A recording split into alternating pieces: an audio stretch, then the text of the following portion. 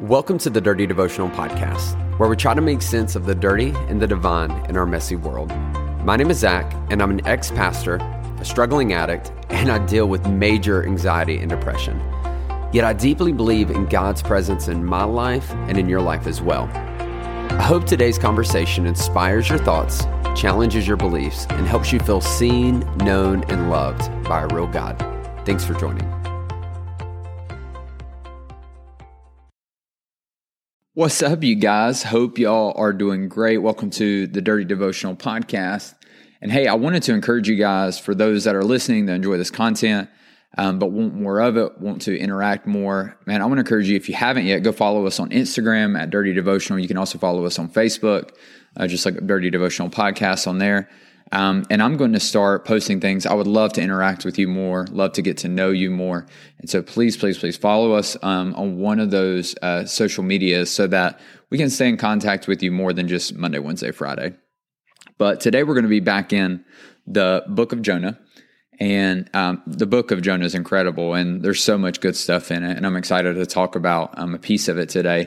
But before we get there, something I want you to know about me is I have struggled with weight like my whole life. When I was in middle school, I weighed around 260 pounds. I lost a bunch of weight when I got in high school. Then I graduated high school. I gained a bunch of weight back. Then got into college. Then in college, I got frustrated. I lost a bunch of weight again. And then I got married, y'all. And here's the thing about marriage. You know, you're in a happy marriage when you get fat. I just feel like it's true. You put on weight. It is what it is. And I gained like a good 40 pounds in the first year of our marriage, which meant I was very happy. And so I love my wife very much, apparently, because I ate every bit of those feelings. One of the things I loved in that season, and I still love today, if I'm honest, is I love eating raw cookie dough. Love raw cookie dough. And I am a little bit embarrassed and a little bit proud to tell you that there once was a time in that first year of marriage where I would buy the bucket of the Toll House raw cookie dough, and I would eat it with a spoon like a bowl of cereal. And I would have to buy one of those probably every 3 or 4 days. And I loved it. I know it's pretty disgusting, but I know some of you are probably like, that's pretty impressive. Thank you. I was pretty proud of myself as well. But then when I started my health journey, I was like, okay, I need to change this. What can I do? I started going to the gym, working out. I wasn't getting the results I really wanted. And I started looking into like my nutrition, which was the last place I wanted to look because I love food. And what I realized is I was eating about 5,000 calories a week in raw cookie dough. And again, impressive, but not really helping me lose weight. And so there came a point where Caitlin and I had to sit down and we had to say goodbye to cookie dough. And for me, there was a funeral, there was hymn sung. We put the cookie dough on a boat and pushed it off into a river, and we shot a flaming arrow at it in remembrance of it. I'm just kidding, but that is how real it felt to me, just so you know. So I cut out the cookie dough because even though it was something very good and I enjoyed it and I liked it being a part of my life, it wasn't taking me to the place I wanted to go. It was hurting me. And in our life, we have things like that a lot. We have people in our lives that we care about, that have been in our lives for a long time, that are hurting us. We have jobs or activities that we enjoy or maybe we don't enjoy, and we just keep doing it because we feel like we have to, and it's killing us. There's a bunch of these things that we deal with. I'm sure you can already think of 3 or 4 of them in your head as I'm talking. But in Jonah, we kind of see this as well. We see Jonah gets on this boat, and he's heading the opposite direction from where God's called him. And when he's on this boat with this group of crewmen, this huge storm comes up, and basically they're all going to die. And they're trying to figure out what's happening, and they cast lots, and it lands on Jonah. And so they go to Jonah, like, Jonah, what the heck have you done? Like, what have you brought upon us? I would be mad if I'm about to drown and someone on the boat is causing me about to drown. They're going to die before they even touch the water by my hands. And they look at Jonah like, what have you done? And basically Jonah's like, look, I ran from God. And basically the only solution to getting rid of the storm between them and Jonah in this conversation is to throw him overboard. Yeah, I know, crazy. Could you imagine being put in that position with a storm and your only solution is, I bet if I throw this guy overboard that the storm's going to stop. Pretty crazy. Weird to think about. I don't know if I could do it unless it's someone I didn't like, then I could do it. But they ended up doing this. They threw Jonah overboard and the storm stopped immediately. And I love that. I love that because you see the immediacy or the hastiness of something that was causing so much disruption in their life. All of a sudden, there's peace because they eliminated something that was a part on their boat and a part of their life at this moment. And I wanted to encourage you, and I was thinking about this for my life, and I want to encourage you to think about it for your life, is sometimes we have activities, we have people, we have habits, things in our life that we've had maybe for a season or maybe for years or decades, and they are causing so much stress, drama, craziness. You're constantly off balance and unsettled. You never know what you're going to get. So many problems in your life. And yet we keep doing them. We keep them on our boat. And we do this because honestly, it's scary at the thought of eliminating something that has become a definer for us. If it's a habit and it's something you've done for a long time, it's scary to think of what will my life look like without this. It's scary to think if you're at a job or you're giving your time to something so much and it's a good thing, and yet you realize in this season of life, all it's doing is tearing you apart and causing stress.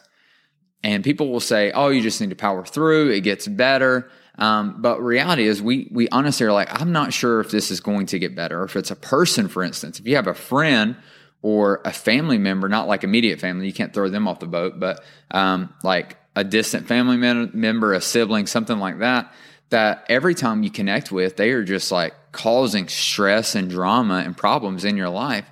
That it's scary that if we disconnect with them, that what's that going to mean for the family, or what's going to happen to that person? Like some of you may think, oh, I'm the only one that keeps this person afloat, and if they don't have me, they don't have anyone. Well, for one, that's making you Jesus, and you're not Jesus. You can't save people. Jesus saves people, so you need to let go of that stress.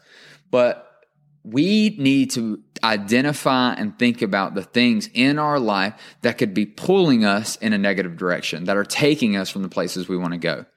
And a lot of times we only associate this with bad things, but it's not always bad things. Sometimes it's a good thing in a bad season. And we have to eliminate that thing in that for that time so that we can calm our spirits, so that we can get closer to ourselves, get closer to what really matters, and get closer to God. And so today I want to challenge you, what is that for your life? What's the thing that if you look at and you're like, this is the common denominator of my stress. This is the common denominator of my frustration. This is the common denominator of my anxiety. Take a long, hard look at it. And ask yourself, why do you keep justifying this habit? Why do you keep justifying this person? What value is there that they are pouring into you? Because to some extent, you need to be the best you can, because you can only offer what you have. And this is a step of self-care so that you can be better and be a better friend, a better person, a better spouse, a better mother or father. It helps you grow.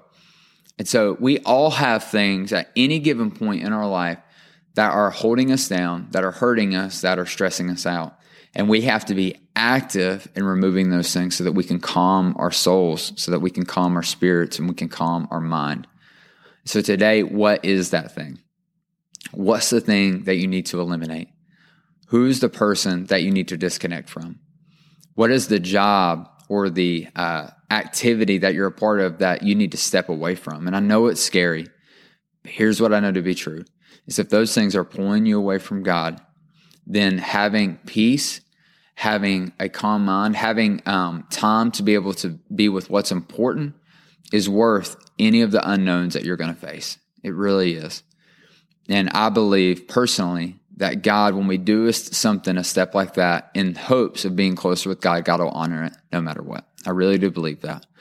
And so what is that for you today? And I'm going to pray for you, and I would love for you to share with me on Instagram, on Facebook. Let me know what that thing is so that I can be praying for you as well. So let's pray. Lord, thank you for today. Thank you for Lord, for us having awareness to be able to know when things are stressing us out, things that are hurting us, things that are causing storms in our life. And Lord, as we identify those things, give us the boldness to disconnect from them. Lord, to throw them overboard like these crewmen did to Jonah, Lord, that we would just maybe even if it hurts us, or we disconnect because we believe that it will be better in the long run for them and for us. And so, Lord, give us the courage to do that. Lord, honor that. Lord, for those that need to take a big step, Lord, honor their decision, give them the boldness to carry through with it, Lord, so that they can see the fruit of that decision. But Lord, we thank you for this. We thank you for today. And we ask this in your name. Amen. Hey, thanks so much for joining me on today's devotional. If you want to get more connected, then be sure to follow me on Instagram at @Z_chill.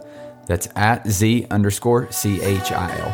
Or you can connect with myself and other listeners through our private Facebook group. You can find this by searching Dirty Devotional Podcast, Dirty Family.